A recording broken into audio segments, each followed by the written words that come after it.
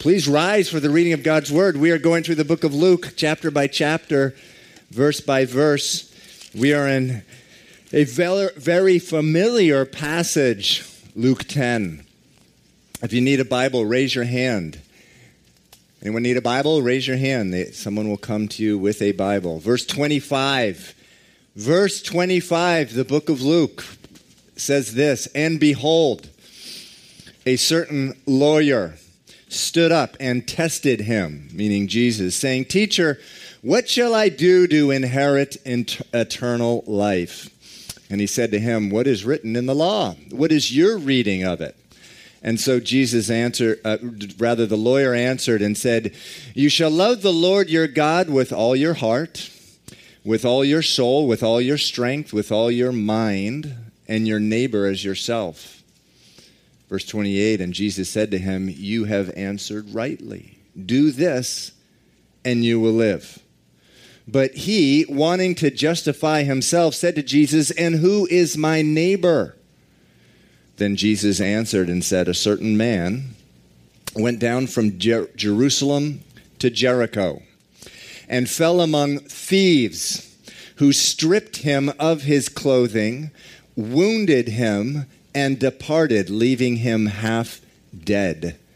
Now by chance a certain priest came down that road, and when he saw him, he passed by on the other side. Likewise, a Levite, when he arrived at the place, came and looked and passed by on the other side. But a certain Samaritan, as he journeyed, came where he was, and when he saw him, he had compassion. So he went to him and bandaged his wounds, pouring on oil and wine, and he set him on his own animal, brought him to an inn, and took care of him.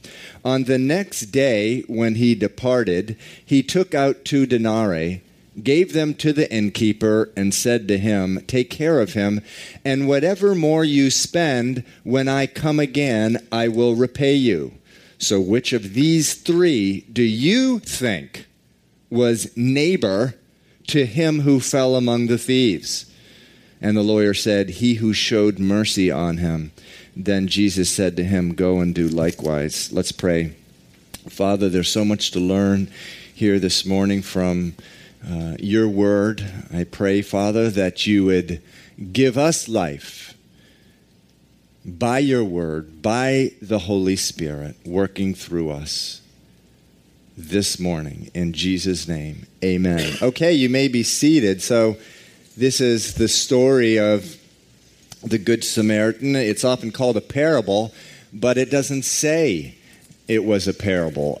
Parables usually are introduced with the statement, "And Jesus said a parable."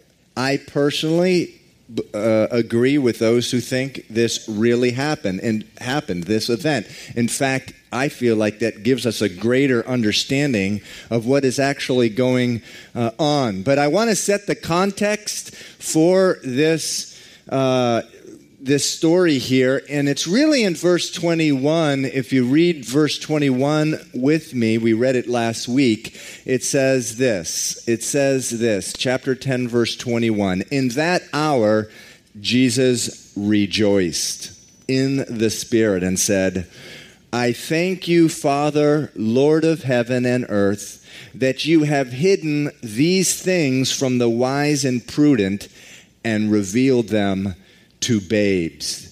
Even so, Father, for so it seemed good in your sight." So we were in this last week.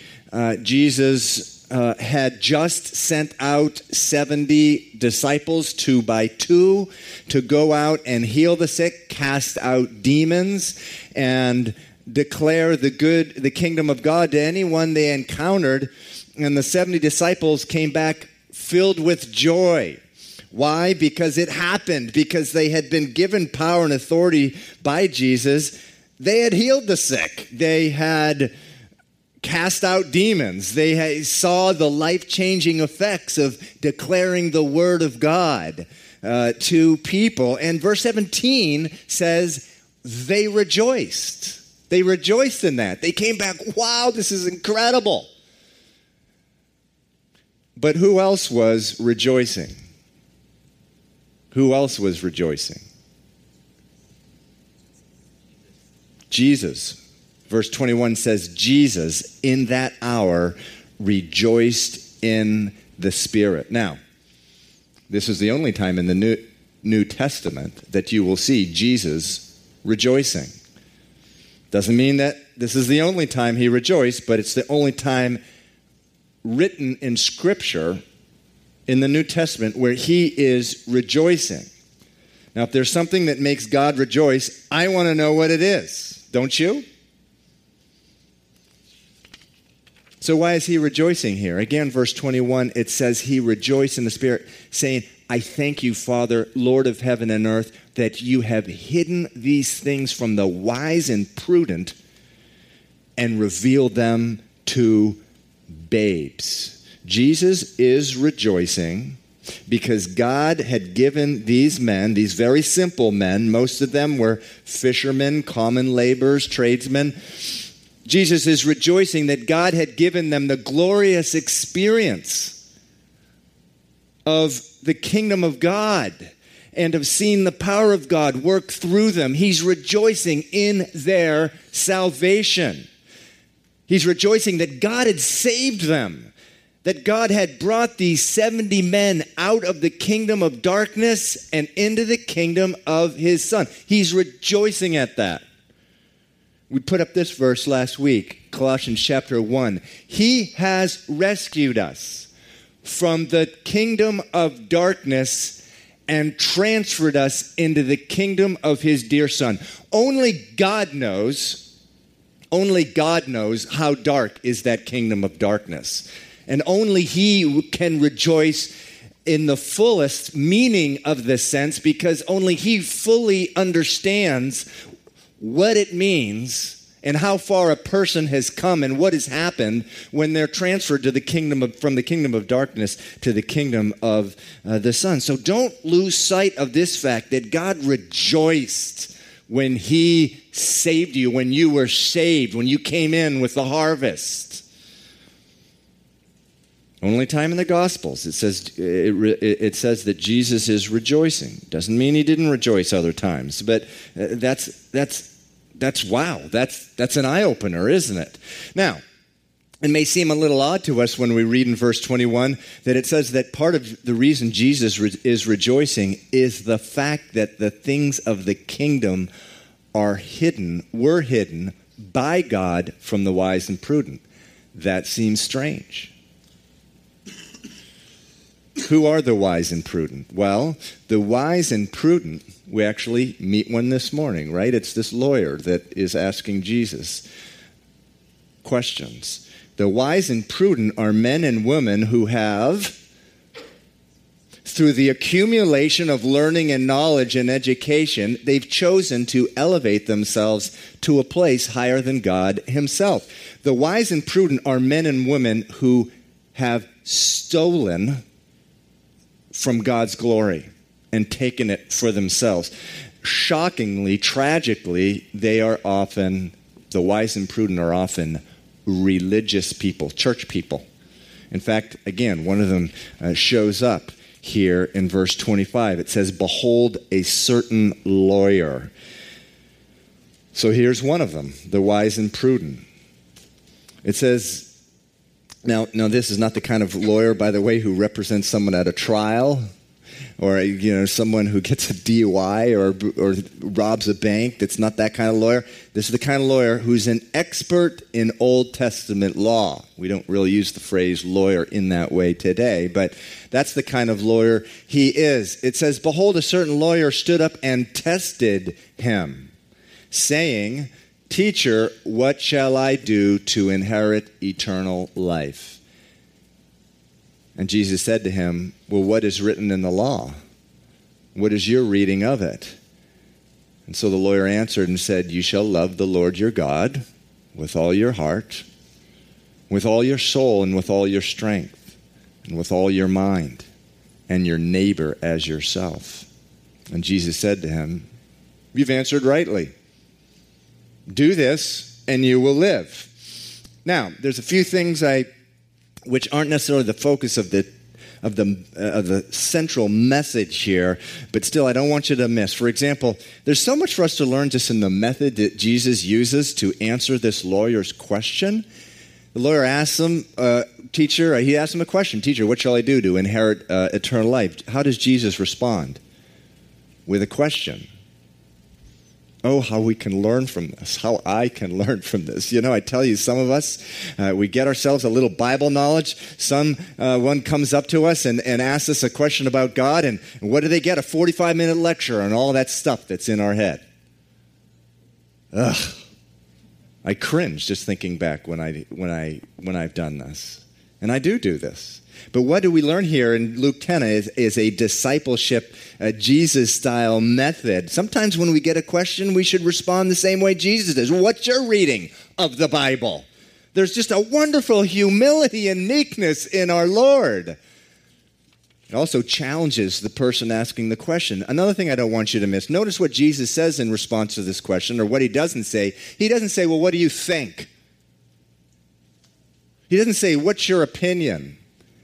He doesn't say, what do the rabbis say, or the priests, or the teachers? No, Jesus says, what is written in the law? In other words, what does the Word of God say? Jesus points them to the Word of God.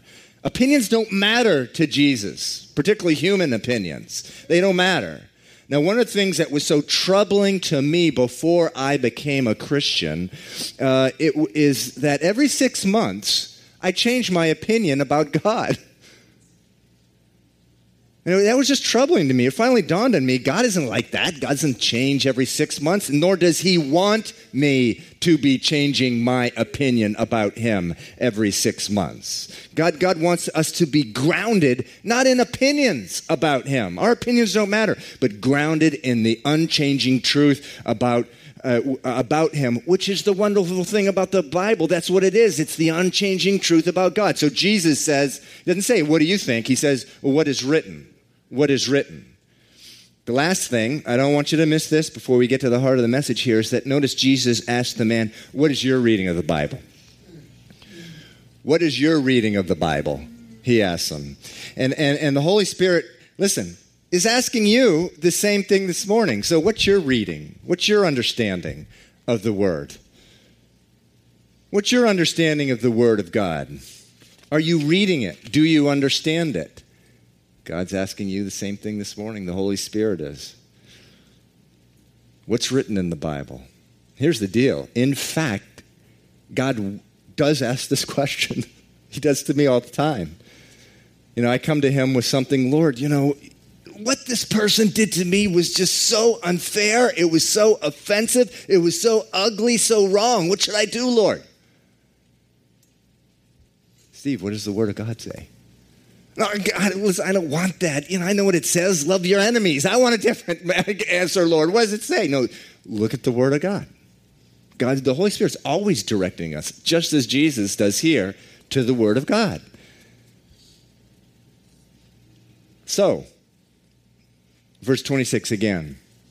He said to him, what is written in the law? What is your reading of it? And so, in verse 27, the lawyer says this. He answered and said, you shall love the Lord your God with all your heart, with all your soul, with all your strength, and with all your mind, and your neighbor as yourself. And he said to him, you have answered rightly. Do this, and you will live. So let's break this down a little. Do this, and you will live. Let's break down these verses. The first thing I want you to notice is this. The lawyer asks, how do I inherit eternal life? Jesus says, you answered correctly, do this and you will live. Notice the lawyer used that phrase, eternal life. Jesus doesn't. He uses the word live. There's something to learn from that. In the mind of God, the two things are the same. Now, where am I going with this? Listen, this is important. Sometimes we think that when a person gives their life to Christ, or we give our life to Christ, that means that when we die, however many years from now, at that point, we are given eternal life. God doesn't look at it that way. He doesn't look at it that way. The Bible teaches that when you give your life to Jesus, the Bible says he knocks at the door of your heart. When you open up and he comes in, you have eternal life right then. The life of God comes into you right then. That's why Jesus says, do these things, you will live. You will have it now. That's what the Bible teaches, not some future far-off date. Now, why is this important? Because if we think eternal life starts at some way off distant point when we die, we will live out our life like that as a citizen of earth. But the Bible says that, again, when you come to Jesus, when you confess and believe in your heart that he's Lord, and is your Savior, it says that you're transferred from one kingdom to another, from one citizenship to another. You're a citizen of heaven. God wants us living not as citizens of earth, but of heaven. So Jesus says to this lawyer, do this and you will live now. So the lawyer gives the answer. So do what and you will live? So what is it that you will do that you will live? Well, again, verse 27 says, you shall love the Lord your God with all your heart. Underscore the word all. With all your soul. Underline the word all. With all your strength. Circle that word all. And with all your mind. Put a star around it. All, it says. This is what the Bible teaches. In fact, in Matthew chapter 22, verse 40, Jesus himself teaches that all of God's law is fulfilled if just these two commandments are fulfilled. Number one, Deuteronomy chapter 6, verse 5, love the Lord your God with all your heart, with all your soul, and with all your strength, and with all your mind. And number two, love your neighbor as yourself. Leviticus 19:18. So Jesus says here, you follow those two laws and you fulfill the entire Old Testament law and you will have eternal life now. You'll live. There's one small problem with that. Anyone know what it is? Anyone? I'll just ask you this question. Have you ever met anybody who followed those two laws? Have you ever even heard of anybody who followed those two laws? Apart from Jesus, of course. I'll go further than that. Have you ever heard of someone doing it for one day? The person does not exist. Very basic understanding of the Bible here. Romans chapter 3, verse 23, all have sinned and fall short of the glory of God. That verse just needs to be branded into our minds, into our heart. It also says in Psalm 130, I love this one, the psalmist says, if you, Lord, kept a record of sins, Lord, who would stand? Who could stand? No one, of course. And then I believe we have one more from Galatians 3:10. This is sort of Paul, the Apostle Paul, flipping it all on its head. He's quoting the Old Testament law here. Cursed is everyone who does not continue to do everything written in the book of the law. In other words, wow, we have a big problem here. We're cursed because we haven't done, nor do we have the capacity to do everything in the book of the law. Now, with that in mind, that it's true, if someone followed the law, that would indeed, they would have eternal life, but in fact, no one has ever been able to do it. I read Jesus' response here. And to this lawyer, and I tell you, I find it utterly awe-inspiring. Sublime. Anyone ever familiar with that word? Anyone? Sublime. There you go. It's a word frequently used by Puritans in the 16th and 17th century to describe Jesus. And I want to bring it back today. So I'm going to put the definition up here. This is what the Webster says. Sublime, tending to inspire awe, surpassing the limits of usual excellence. Sublime, excellence that's beyond human description or understanding. And if someone describes, by the way, if someone describes themselves as sublime, I mean, that's taking boasting to a whole new level. I've actually never heard someone describe that themselves as sublime. Please don't do that. Don't be the first. But listen, let's borrow from the Puritans here. There's something that can only be described as sublime about the life and teaching and person of Jesus. One example, I think, is right here. Jesus, knowing full well that no human being is capable of following these laws, Jesus tells this man, anyway, well, you follow these two laws and you'll live. And in my mind, I get this picture. At this point, Jesus starts to turn around and walk away. He's perfectly comfortable with leaving this guy with, okay, you follow it and you will live. Doesn't mention that it's impossible. Just tells this guy, this wise and prudent fellow.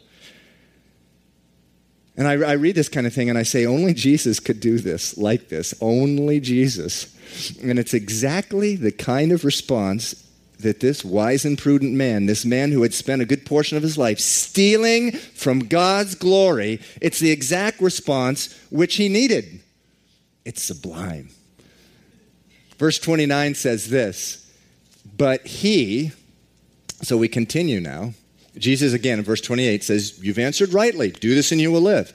Verse 29 says, the lawyer, wanting to justify himself,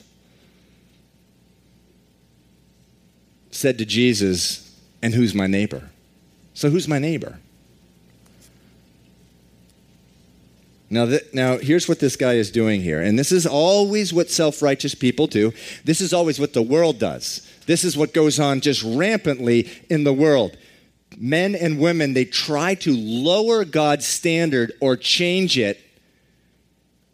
They try to lower the standard of what a man or woman must do to have eternal life. They lower it just enough so they'll qualify. So they're in.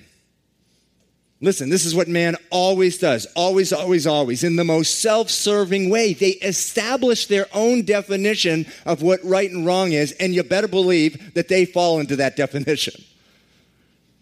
So verse 29 says, wanting to justify himself, he said to Jesus, well, who's my neighbor? Well, of course, in his own mind, his neighbors were just fellow Jews. And actually, the standard was even lower than that. They were just Jews who were law-abiding, good Jews.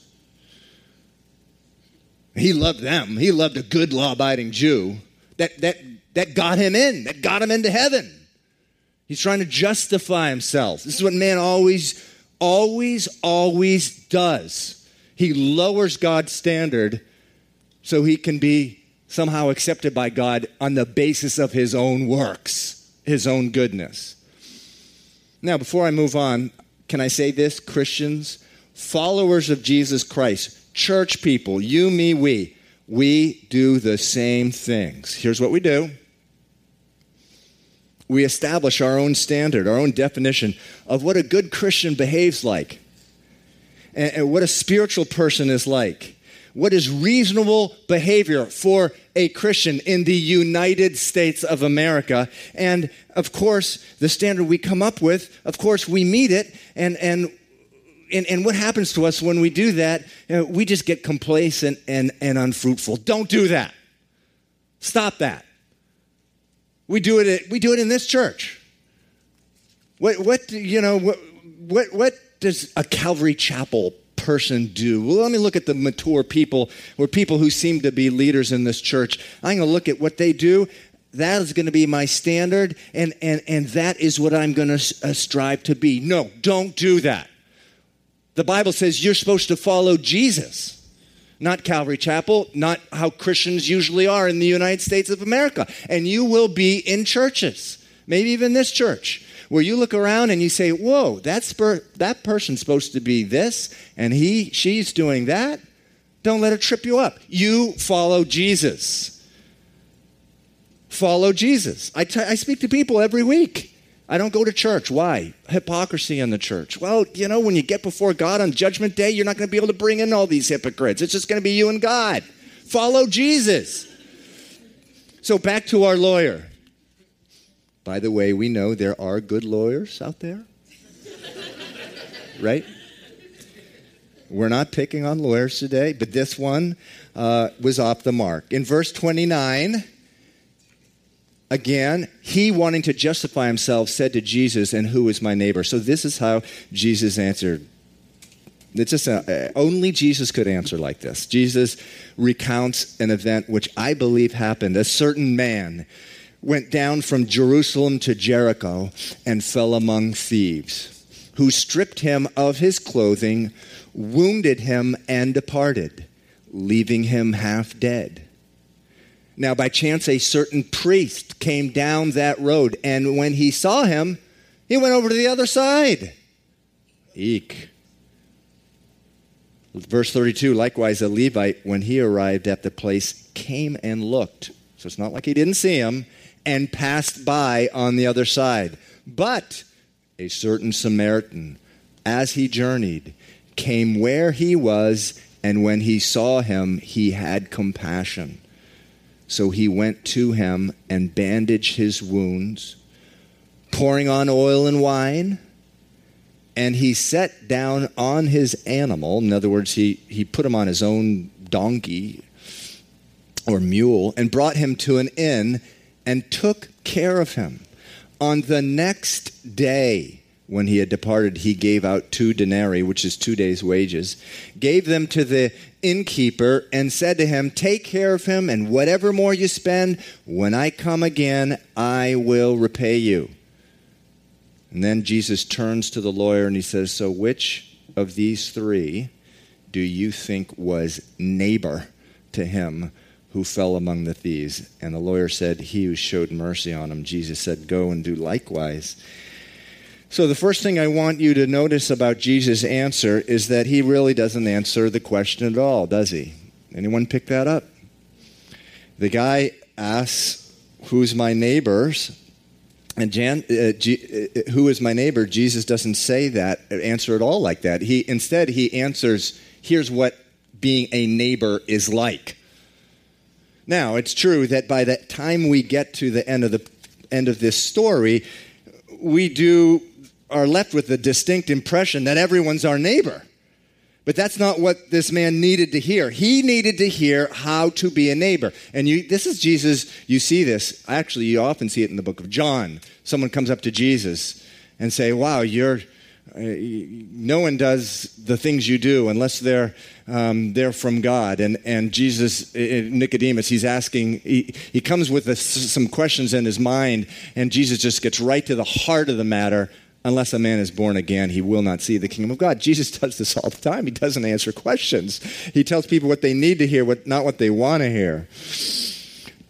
But again, in verse 36, and he says to the lawyer, he says, "So which of these 3 do you think was a neighbor to him?" Again, it's not answering who was a neighbor.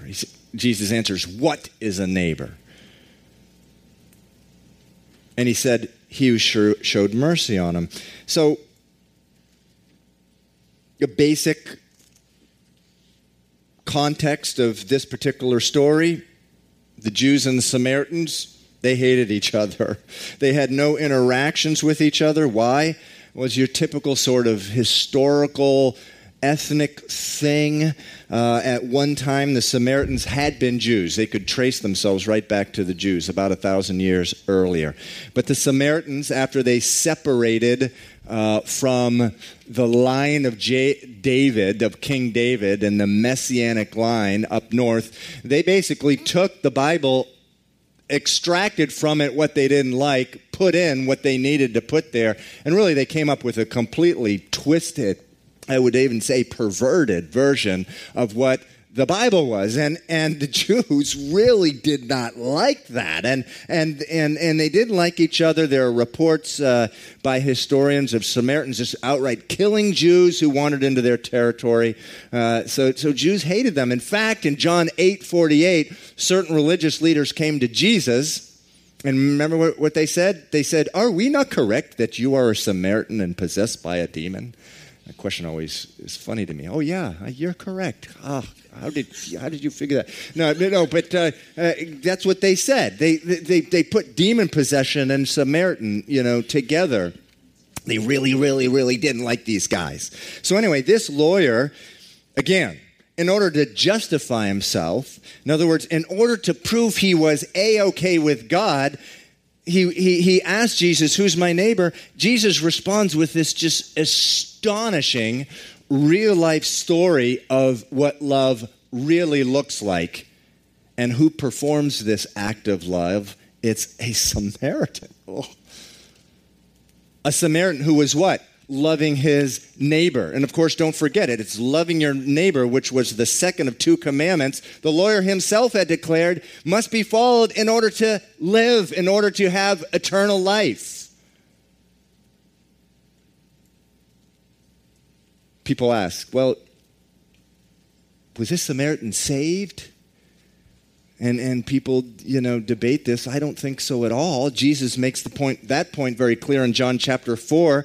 Tells a Samaritan woman in the book of John, salvation is from the Jews. Salvation is not from the Samaritan. It's from the Jews. The message Jesus is using here he's actually using this unbelieving Samaritan to make a complete mockery of this religious guy's obedience to the law. Is everyone following me? So he's taking this unbelieving guy, the Samaritan, who does this act of love, and he's recounting this story to make a mockery out of this lawyer's following the law, as if you can get eternal life by loving. Do you meet this standard that is here? Of course you don't. And so the whole point is then driven home by Jesus including the priest and the Levite in the story. Again, verse 31 says, now by chance a certain priest came down that road. And when he saw him, he passed by the other side. Likewise, a Levite. A Levite was a religious worker, a worker in the temple. When he arrived at the place, he came and looked and passed by on the other side. Listen, this is what religion does with people. This is what how religion leaves people. It leaves them wounded, broken, and hopeless.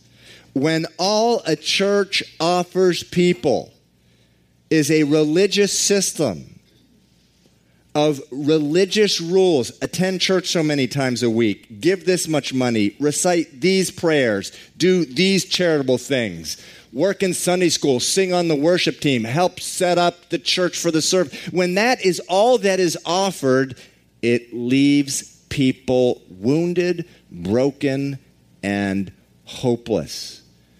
Just like the man here who has been beaten up on the way to Jericho. Jesus said in John chapter 3, for God so loved the world that he gave his only begotten Son. What people need is a love relationship with the living God. And so that's where this story here, at least how commentators comment on it, gets a little complicated. Because while it is true at one level that the Samaritan is unsaved, and Jesus is using that point to make get this guy to realize he's so far short of eternal life. At another level, you could call it a transcendent level, commentators throughout the centuries believe that this Samaritan is a type of Christ, a representation of Jesus Christ. John Chrysostom, in the 5th century, starting with him, one of the early church fathers, just moving out up until today, believed that this Samaritan is a representation of what a fallen, unsaved, unbelieving person needs and wants and receives from the Lord. What did this guy do? Verse 33. First of all, it says, verse 33, as he journeyed, he came to where he was. When he saw him, he had compassion. The Bible says that when Jesus looked over the multitude, he had compassion. The word there used, I think it's Matthew 11, is like a physical reaction of pain to what he saw in the multitude. He said because they were harassed and distressed. It says here that he had compassion. That's why Jesus came into the world, and that's God's response to a dying world. Verse 34 says, so he went to him. The Bible says that God looked throughout the world to see if any man could save. No man could save, so his own arm brought salvation. Jesus went to him, it says, and bandaged his wounds, pouring on oil and wine. Throughout the Bible, what does oil represent? The Holy Spirit, the saving, healing work of the Holy Spirit. And he set him on his own animal, on his own mule. He brought him to an inn and took care of him. He entered into a relationship with this guy. Loving is all about getting involved. Religion is all about sort of an external facade of man climbing their way to God. But here is what many believe, yes, is a representation of Jesus. He goes right in. It's not about man trying to bind up his own wounds. It's about God coming to us and binding up our wounds. And so this is what this man does. Some commentators even take this further. Verse 35 says, and on the next day when he departed, he took out 2 denarii, gave them to the innkeeper, and said to him, take care of him, and whatever more you spend, when I come again, I will repay you. Just an allusion to the second coming of Jesus Christ. This is what God does. He comes and he restores the whole man, the whole woman. But in the midst of all this, all kinds of stuff is going on here. Jesus is teaching the onlookers perhaps about what God really looks like, but he's also trying to bring this man, who, by the way, although he's a wise and prudent man who has been stealing from God's glory, he's trying to bring him to a place where he realizes, I fall so short of the glory of God. What I need is Messiah. What I need is Jesus. What I need is the Son of God. The Son of God. Of course, there's another teaching for us here, and it's important for us. The Bible says that an evidence of real salvation in a person's life is indeed love. In 1 John chapter 4, verses 7 and 8, I'm going to put it up here.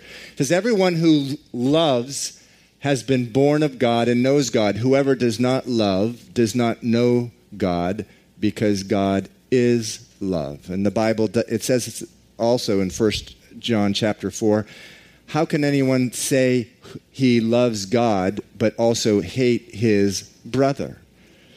So, just a prophetic word for the church today.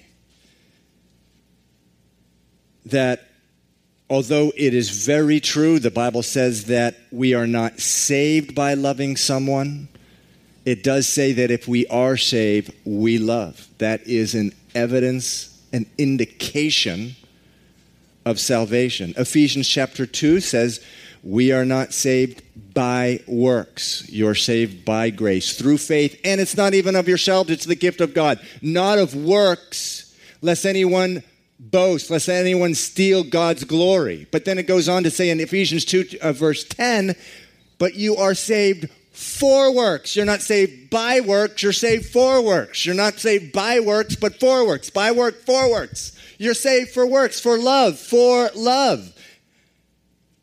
And the greatest piece of God's word is love. The Apostle Paul says in his letter to Timothy, the purpose of the word of God, the purpose of all our instruction is love. And Jesus says, they will know that you are mine by your love for one another. So you guys going to start using this word sublime or what? I mean, how many different messages are in one small story there? Only Jesus can do stuff like this. We could talk about this for the next 3 Sundays. I'm going to just call the worship team up here, and also we'll have some folks come up who are praying. Just in the 2 corners here, there'll be some folks who are praying. Look, if there's anything that stirred your heart during this message you'd like to pray about, please come up while the worship team is playing, or they'll remain here after the service. And if you have never entered into a relationship with a living God, the Bible says, again, you can't do so on your own goodness by trying to love. When you leave this room, you're going to fall short. But the Bible says that Jesus, here's the wonderful, wonderful good news. You know that word gospel, it means good news. Well, the good news can be all reduced to this fact, that these 2 laws, you shall love the Lord your God with all your heart, your soul, your strength, and your mind, and your neighbor as yourself, were perfectly followed by Jesus Christ. And that when you ask Jesus into your life, the Bible says again, he knocks at the door of your heart. You open it up, he'll come in. You are given his righteousness. You are given to your, it is credited to your account before all of heaven. Jesus' righteousness is credited to your account. His obedience to these 2 laws, this perfect obedience, is credited to your account. That is incredible good news. Incredibly good news. And so, but if you've never done that, if you've never opened up your heart and said, Lord, I've had it. I'm leaving my life the way as I understand it, just living my life for myself, and I want to make Jesus my Lord. If you've never done that, you can also come up. But any prayer requests that you have, come up during the closing worship song. Why don't you rise for the closing worship song, and I also close in prayer. Father, we just thank you for this incredible story, just a few verses, Lord. And there seems like there's a dozen different messages or levels, Lord. Sublime, it's what it is. Excellent beyond description. And we just praise you for that, and we just worship you for that. And Lord, you say that you want to make us worshipers. People who worship in spirit and in truth, and we've gotten this truth this morning, Lord, and it does. It makes us want to worship you. Lord, if it has not had that effect on anyone's heart today, I just pray, Lord, that you would minister to them and bring them to the place where it does that very thing, Lord, that worship, that longing to seek you, that longing to be like you. Lord Jesus, we want to be like you. Help us not to look at people. Help us not to create a standard that is comprised of what good Christians do or good people do, but rather just simply you. You're the only one worth following, Jesus. And we thank you for that. We thank you for dying for our sins, and that death did not keep you in the grave, but raise you to new life, and that you now give that life to us. And we pray all this in Jesus' name. Amen.